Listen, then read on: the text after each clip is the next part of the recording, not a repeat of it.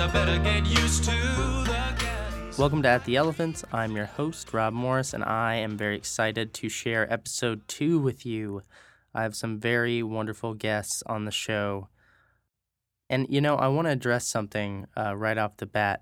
I recently got asked, is it going to be a School of Drama only show? That's fair because there have been a good amount of drama people on the show so far, so that's a reasonable question to ask. But no, it's not. I had Alexander Roth from the School of Film on one of the summer sneaks, and he's going to be featured on a segment coming up. Plan to talk with John Bowers and Anna Rooney, who are both from the School of Design and Production and the head honchos over at Peppercorn Theater, along with Stephen Kopp. So not necessarily, but of course I'm from drama and design and production for a hot second. So most of my connections and people that I'm going to talk to are going to be from the School of Drama. But bear with me, because it's going to be good all the time. That's what we know for sure. One other thing that I want to address, from last week's episode, we were talking about stage names, and I wanted to bring up someone who I deeply care about. It's not particularly related to NCSA, but I thought you would enjoy knowing about her name. She is an amazing actor. She is an amazing director. And when I was growing up in community theater, during the day, she was a florist and helping people with voter registration, and she was all over the place, making the world more beautiful and awesome. But at night, we would do Shakespeare together at this tiny little community theater called Sam Bass Community Theater.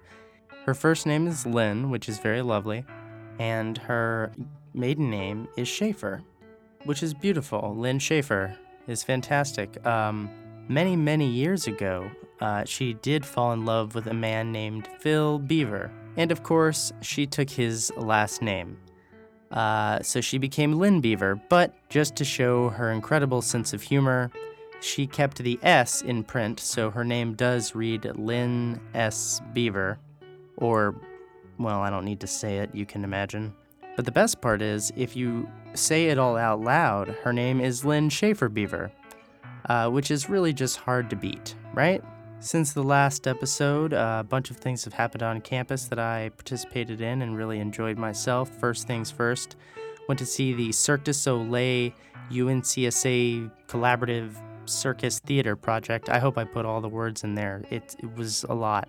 And I think that pretty much fully describes it. If you don't know, since I think 2009, in one way or another, every year, Cirque du Soleil has been in direct collaboration with UNCSA and students to educate and create new works. And this year, the project was just out of this world. It resulted in 3 performances that they worked on all summer, and it culminated in a beautiful series of performances that I really enjoyed. Also, the Drama Freshman Monologue Night was a hoot, as it always is, though this time, due to the circus project, it was held in the afternoon. An equal amount of energy was brought by the entire drama student body as they gathered to welcome the new freshmen.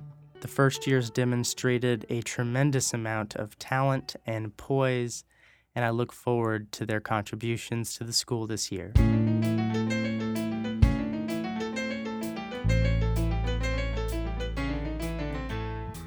Jared versus Blue versus Red.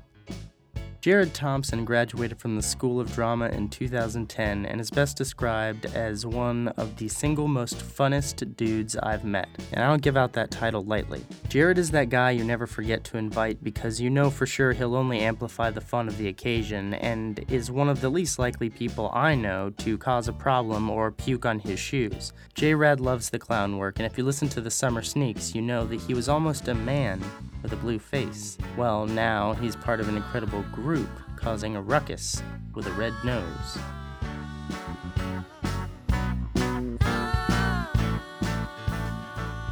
You were almost a blue man. Oh, yeah. Which is a pretty cool thing That's about so you. cool. It is really cool. And I feel like even when you told me about it, which was not long after you didn't get it, you were already like, well, it makes sense. And Yeah. You were like over it. No, it was really cool because the process is so different from audition process that you So what happened? Walk me through it. So basically what happened was they set it up kind of like a workshop. Well, the first audition was like an audition.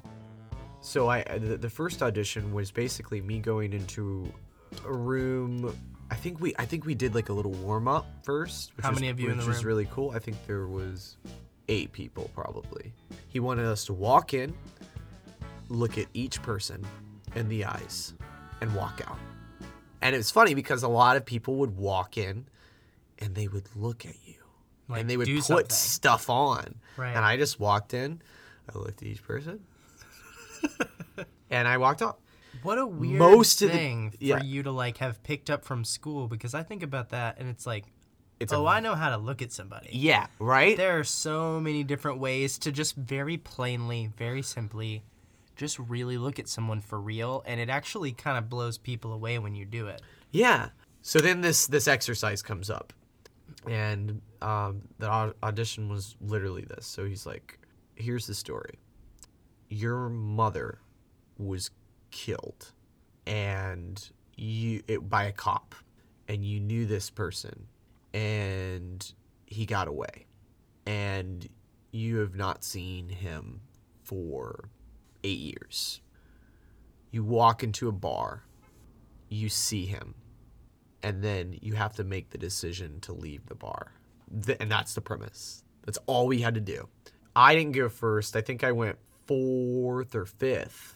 The first couple of people that went up, they were just like super intense about it. They walked in, looked at each person, and walked out. But it was very quick. So then, and not blowing smoke up my ass on this audition, but I nailed it because I was dangerous.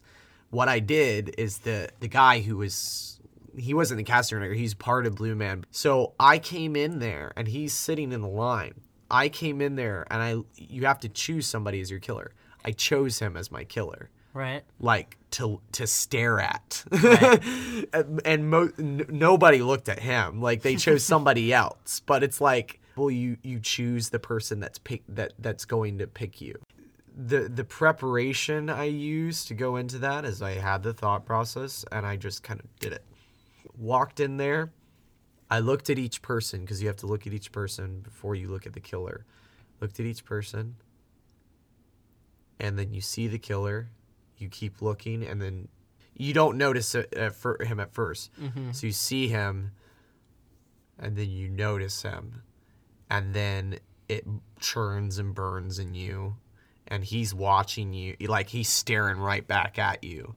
And it was an intense moment. I'm looking at him, he's looking at me, and then I make the decision to leave. I leave. So that's what got me into phase 2. Blue Man is so cool. It's interesting. It's a mixture of Red Nose, Neutral Mask, and Outer Worldly something else. 2 of the guys from our school, Wes Day and Shane Andrews, were Blue Men. So that phase 2 is technically the callback. So they did a lot of different exercises. They had us basically telling us how the Blue Men walk. And so the Blue Men always keep things forward. They never look out of the corner of their eyes. They have the first Batman Begins suit on where they can't move around. I mean, it's not, it's loose. It's not, that was one of the things I got a note from one of the guys who said, Jared, you look like C-3PO on crack. Was his note. Once you're in phase 2, they were specifically giving you notes about what you were doing. In their workshop. It's a workshop. Yeah. So phase 3, the very end of the day, you get to get into the Blue Man. You get all the makeup. Oh, wow. Everything. The bald cap, everything. And that's the last part of the audition. You get to do what they taught you.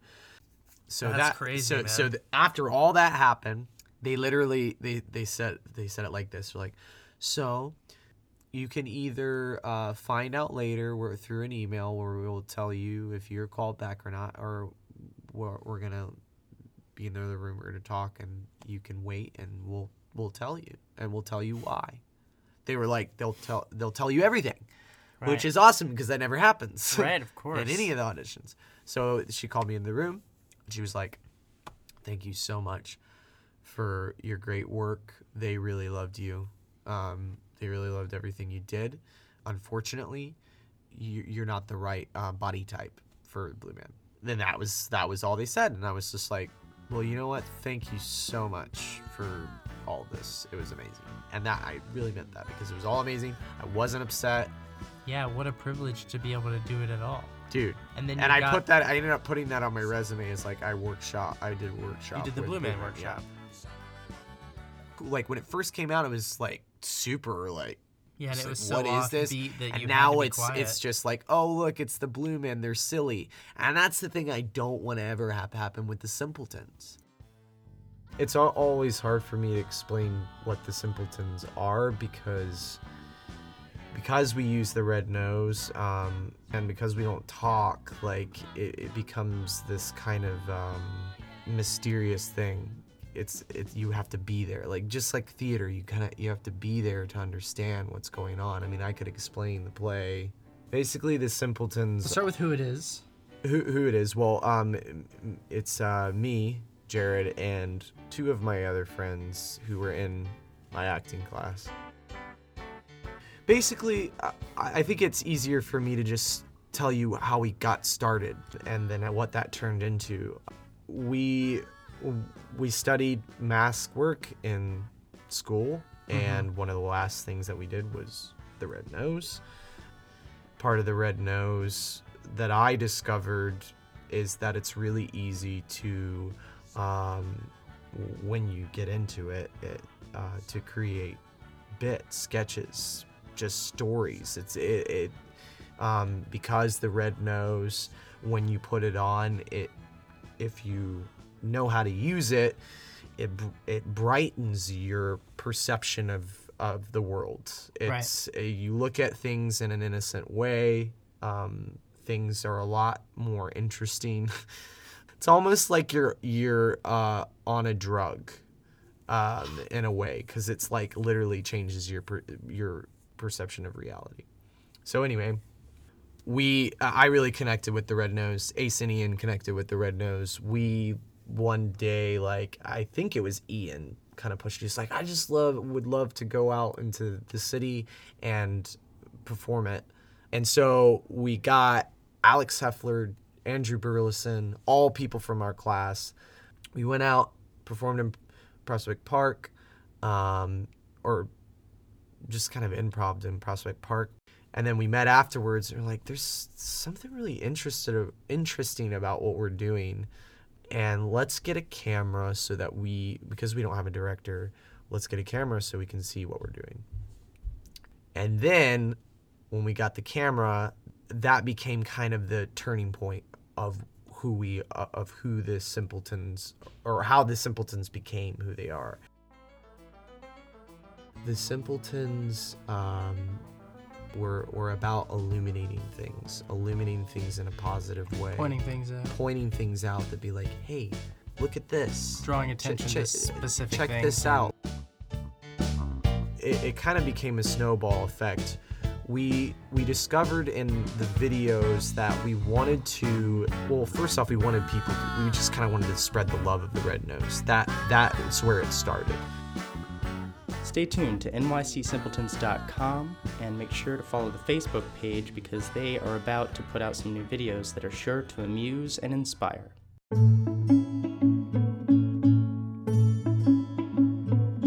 Indianapolis proper. Alan K. Washington, also called A.K. Dubs by those seeking to lose some of their friends, is another soul who seems to glow with positivity. Originally from Indianapolis, Alan has a perpetual spotlight that follows him from place to place as he redefines Triple Threat. Now, I know that seems pretty boastful of this 20-something. Well, it would be if he didn't back up his reputation over and over. For example, while we were still in school, Alan competed in the regional competition for musical theater for the Society of Arts and Letters. UNCSA took home first and second place. My lovely girlfriend Rebecca was second and Alan was first. To this day, Becca agrees on their placement given that she didn't perform a standing backflip on the button of her song. But Alan did. So Alan got to go to the Nationals in El Paso, which offered a $10,000 cash prize to whomever won first place. Out of thousands of competitors all over America, Alan won that too. Well, it would have been Michael Jackson's 56th birthday last Friday, and since Alan is a singing, dancing, diehard MJ fan / Indiana prodigy, I figured, well, what better time to share him with you? Enjoy.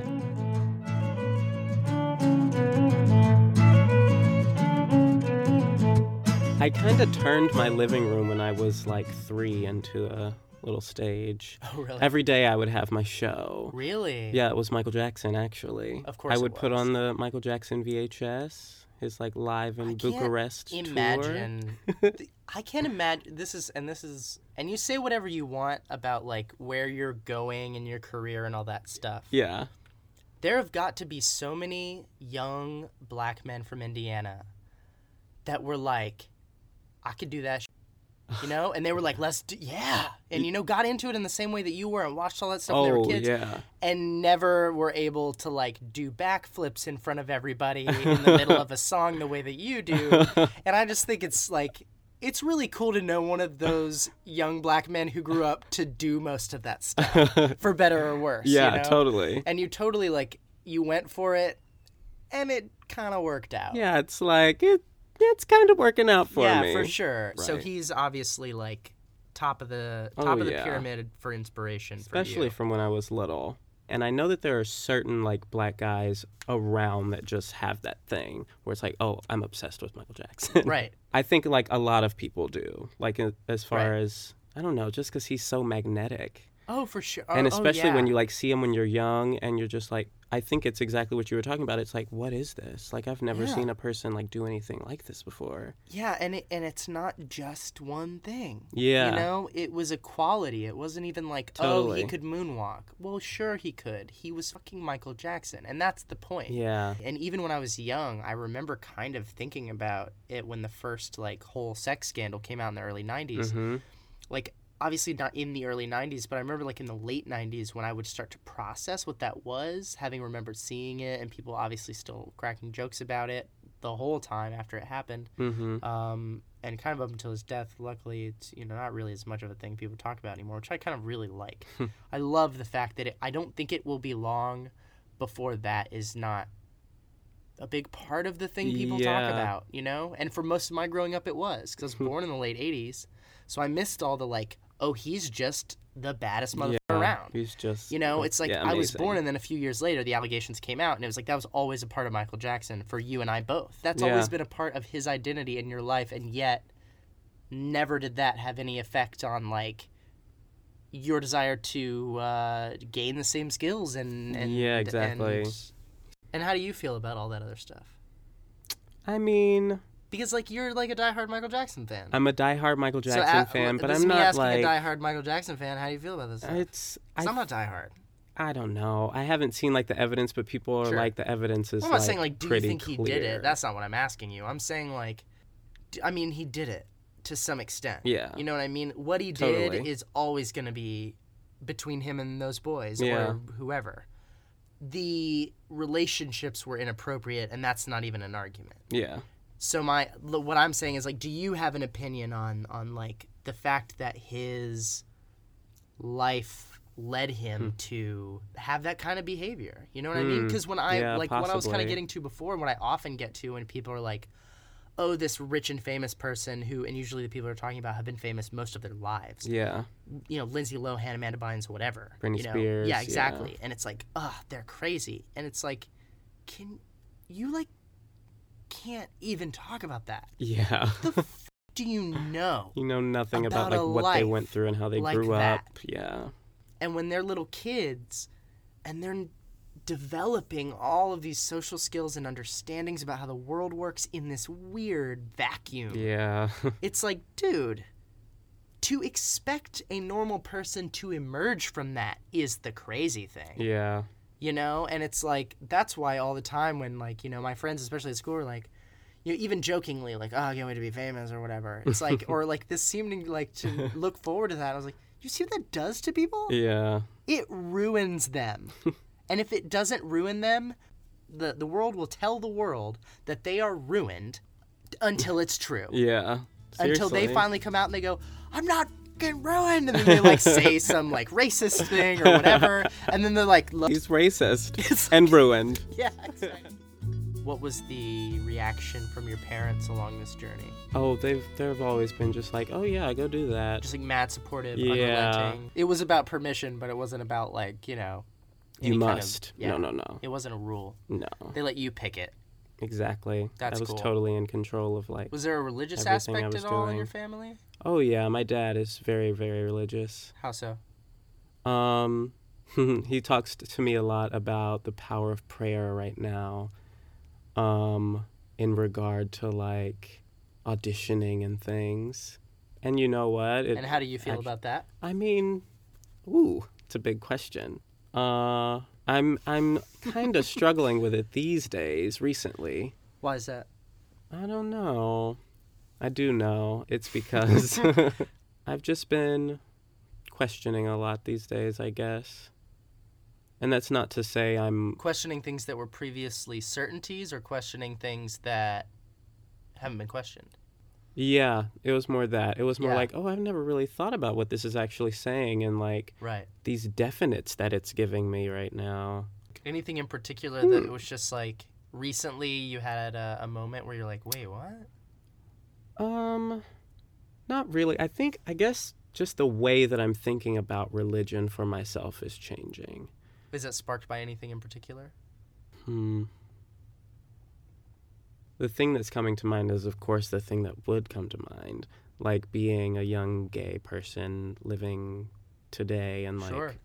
going through being a young gay Christian person. Right. Is your sexuality an issue with your home life and the religious stuff with your pop and stuff like that? No, not anymore. It used to be, but I recently came out to him. Really? Yeah, like very recently. How like recently? last Thanksgiving. Wow. So like a few months ago. What sparked that decision? I kind of did it on a whim. Well, no, Like you were because there, I was there and he was driving me because I was catching a bus from Indianapolis back to New York. And he was like, he asked me something about like when I was going to have a girlfriend or like have I thought about having kids or something. And I was just like, Daddy, I'm gay. Really? Just And- like right then you were yeah. like, because I don't have the other answer that you need. It's Yeah. time. Exactly. Right. I can't really, I'm not going to lie to you right now. I'm about to get on a bus, Like, and it's I'm quicker about to to get on a tell you I'm bus. gay than Yeah. to make up some shit about about later. like, I don't even know. Right. Sure. And what would you yeah. have those conversations with him before, or was that a first time kind of Oh, question? no, I had them before. And I feel like I maybe subconsciously made a decision that if he ever asked me that sort of question again, I Like would if he just said tell again, I'm him. like, yeah. Because it sort of just happened. Right. What But was yeah, the he reaction was like? totally fine. I mean, Yeah? he had to take a second Right. and like think to himself, but I mean, he was fine. Oh, I mean, what did he say? He said like, I love you anyway, like normal thing, Right, yeah. normal thing you would say. You felt supported. Yeah, exactly. Was it, It was scary, nice. that moment? Yes, it was very scary. The moment that he took Yeah, was it the scary moment. It was like the moment it came out of my mouth was very scary, and then it was like word vomit. Yeah, exactly. Like, it's one of those things, like, you think about it, you're like, man, if he ever says it, I'm Yeah, just I'm gonna just be like, gonna I'm say gonna be out it. with it. I'm be out with it. Then you're And out then it with happens, You're and it's like, oh oh my God, I'm shit, saying oh it right shit. now. Like, you were just gonna be like, I just play it. I got a girlfriend. I'll see you later. Yeah, see you later. I'm catching the bus. Bye.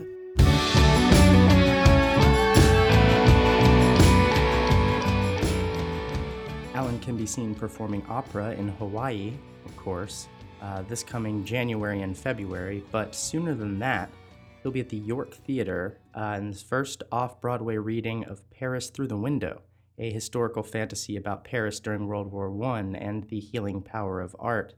That's Tuesday, September 9th at 3 p.m. and 7 p.m. Book and lyrics by Charles Osborne, graduate of the School of Drama, and music by Leo Hurley, graduate of the School of Music, as well as musical direction by Matthew Stevens, also from the School of Music, featuring Patrick Osteen, Sidney Shepherd, and many more. So be there next Tuesday the 9th at 3 and 7. There are 2 shows, so you have no excuses. And now you're a Disney princess. Is that right? Am I phrasing that correctly? That's absolutely right. And that's another wish I had. So the universe, gives you what you want in mysterious ways. That's right. That absolutely seems to be the case. What is your feeling on the whole luck versus hard work thing? I think everybody agrees it takes a little bit of both, but as someone who seems to have a lot of both, how do you feel about that? I think that, I feel like it's not so much luck as something inside of you. This is going to get a little like hokey pokey. That's okay. You're a Disney girl now. So first off, I think that the hard work is definitely like 80% of it, at least. And what I'm learning in this business is you'd be surprised how people aren't working very hard. So when you go the extra mile, people are really shocked and drawn to you. And then I think the luck aspect is something inside of you that is willing to be open. When I was auditioning for this particular part, I could feel that it was special. And I think because my heart was open to it, and I really allowed myself to connect to it in a deeper personal way. And I think that maybe sparks luck, is that if your heart is open to it and you're doing the work, then there's like these cosmos that will come together in just the right way that will recognize that. I think by now you realize that I snuck one by you. That was Elizabeth Lail, recent graduate from Drama 2014. Elizabeth has made quite a few headlines lately when she was cast as the live-action Anna from Frozen in the 4th season of Once Upon a Time on ABC, premiering in September. That was a sneak peek of the full segment, which will be on episode 3, so don't miss it.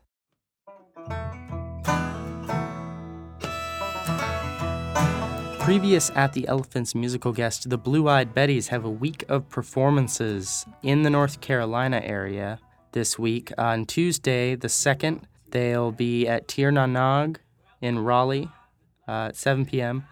On Wednesday, the 3rd, at 7 p.m., they'll be at the Roots Revival here in Winston-Salem. On Thursday, the 4th, at 9 p.m., they'll be at the Cave in Chapel Hill. Friday the 5th at 7 p.m., they'll be at the Children's Theater of Winston-Salem at their annual Storybook Soiree. And Saturday the 6th at 7 p.m., they'll be at the Lee Street Theater, and that's in Salisbury, North Carolina. So check those out. Don't you wish you were free? Don't you wish you were me? Punk Soloosophy. So, I know you've all gone over to iTunes and purchased Daniel Amon's album Punk Philosophy because it's amazing, and I told you what a great use of your dollars it would be. Did you notice one of those songs isn't sung by Mr. Amon? Well, I would hope so, because it's sung by a girl, and I just hope you would be able to tell the difference. My lovely classmate Taylor Aldrich provides the vocal lead for On Day and Night, a coming-of-age tune that I will let her tell you about. Then, I'm going to let you hear it. Surprise! Miss Aldrich is our musical guest. Take a listen. Super out of, nowhere on that record. It sounds like nothing else on the record. Mm-hmm. But then again, most of the songs do. What? It's from a show. Really? It's the show I did last summer with him. What show is that? It's called Taurus. Is that like a show or someone wrote it? Or it what was do you a mean? new work by Sarah Moon. And Daniel wrote the music for it. Oh. Yeah, and that was my solo. He wrote it for me, with me in mind, because he asked me from Showcase if I'd do the show. And I auditioned for the director. And then he and I became really close. And I was just there for his writing, some of it, and hung out with him. We became really good friends.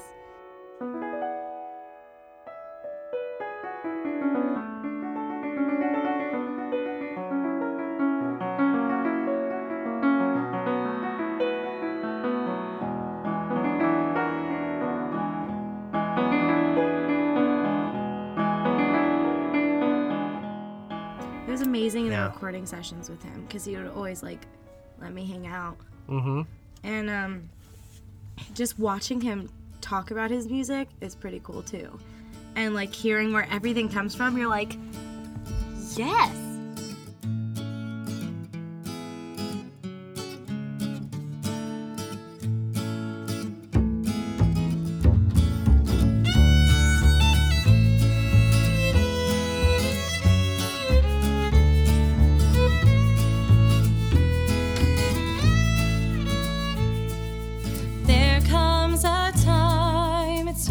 than you think.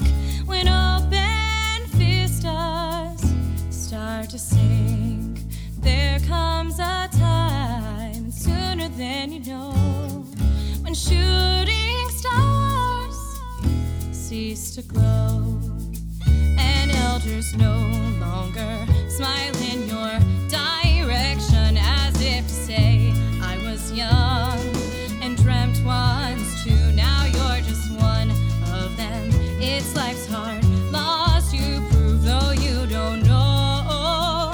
And every so often, the hanging moments of the day, the dreamless moments of the night, the hanging moments of the day. And I think about the life that never was.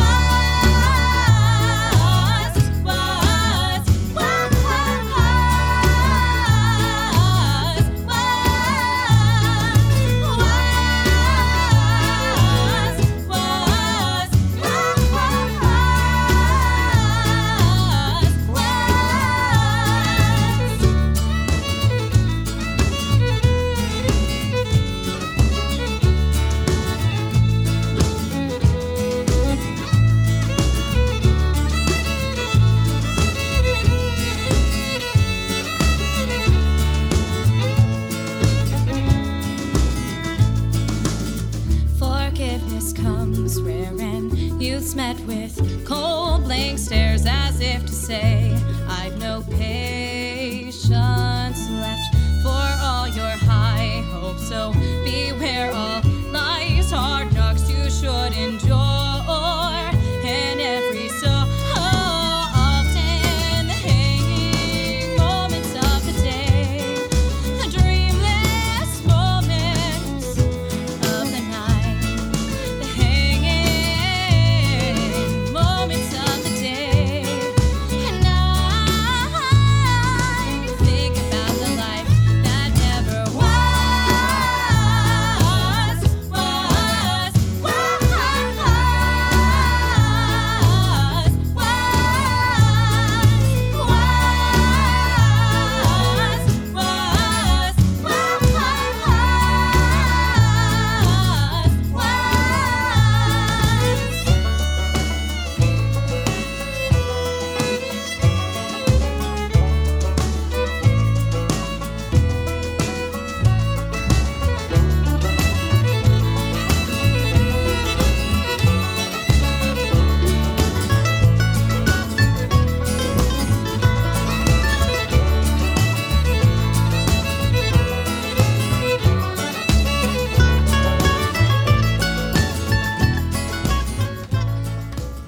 Music in this episode by Daniel Lamond and also Max Stampa Brown.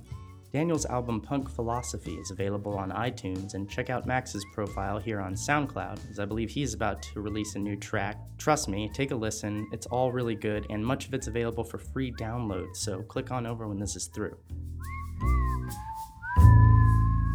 Well, that's it. That's the end of the show. I appreciate you listening to the whole thing. I know it was a little bit longer than the other one, but you know, you're having a good time, right? We're all having a good time. Come back in 2 weeks. I got another one coming at you. Some people I think were cynical and like, maybe he's not going to do a bunch of episodes. Well, we're going 8 for the semester, 8 for next semester. It's every 2 weeks. I'm going at least this one season all the way through. I can promise you that. So stick with it. We're going to have a good time.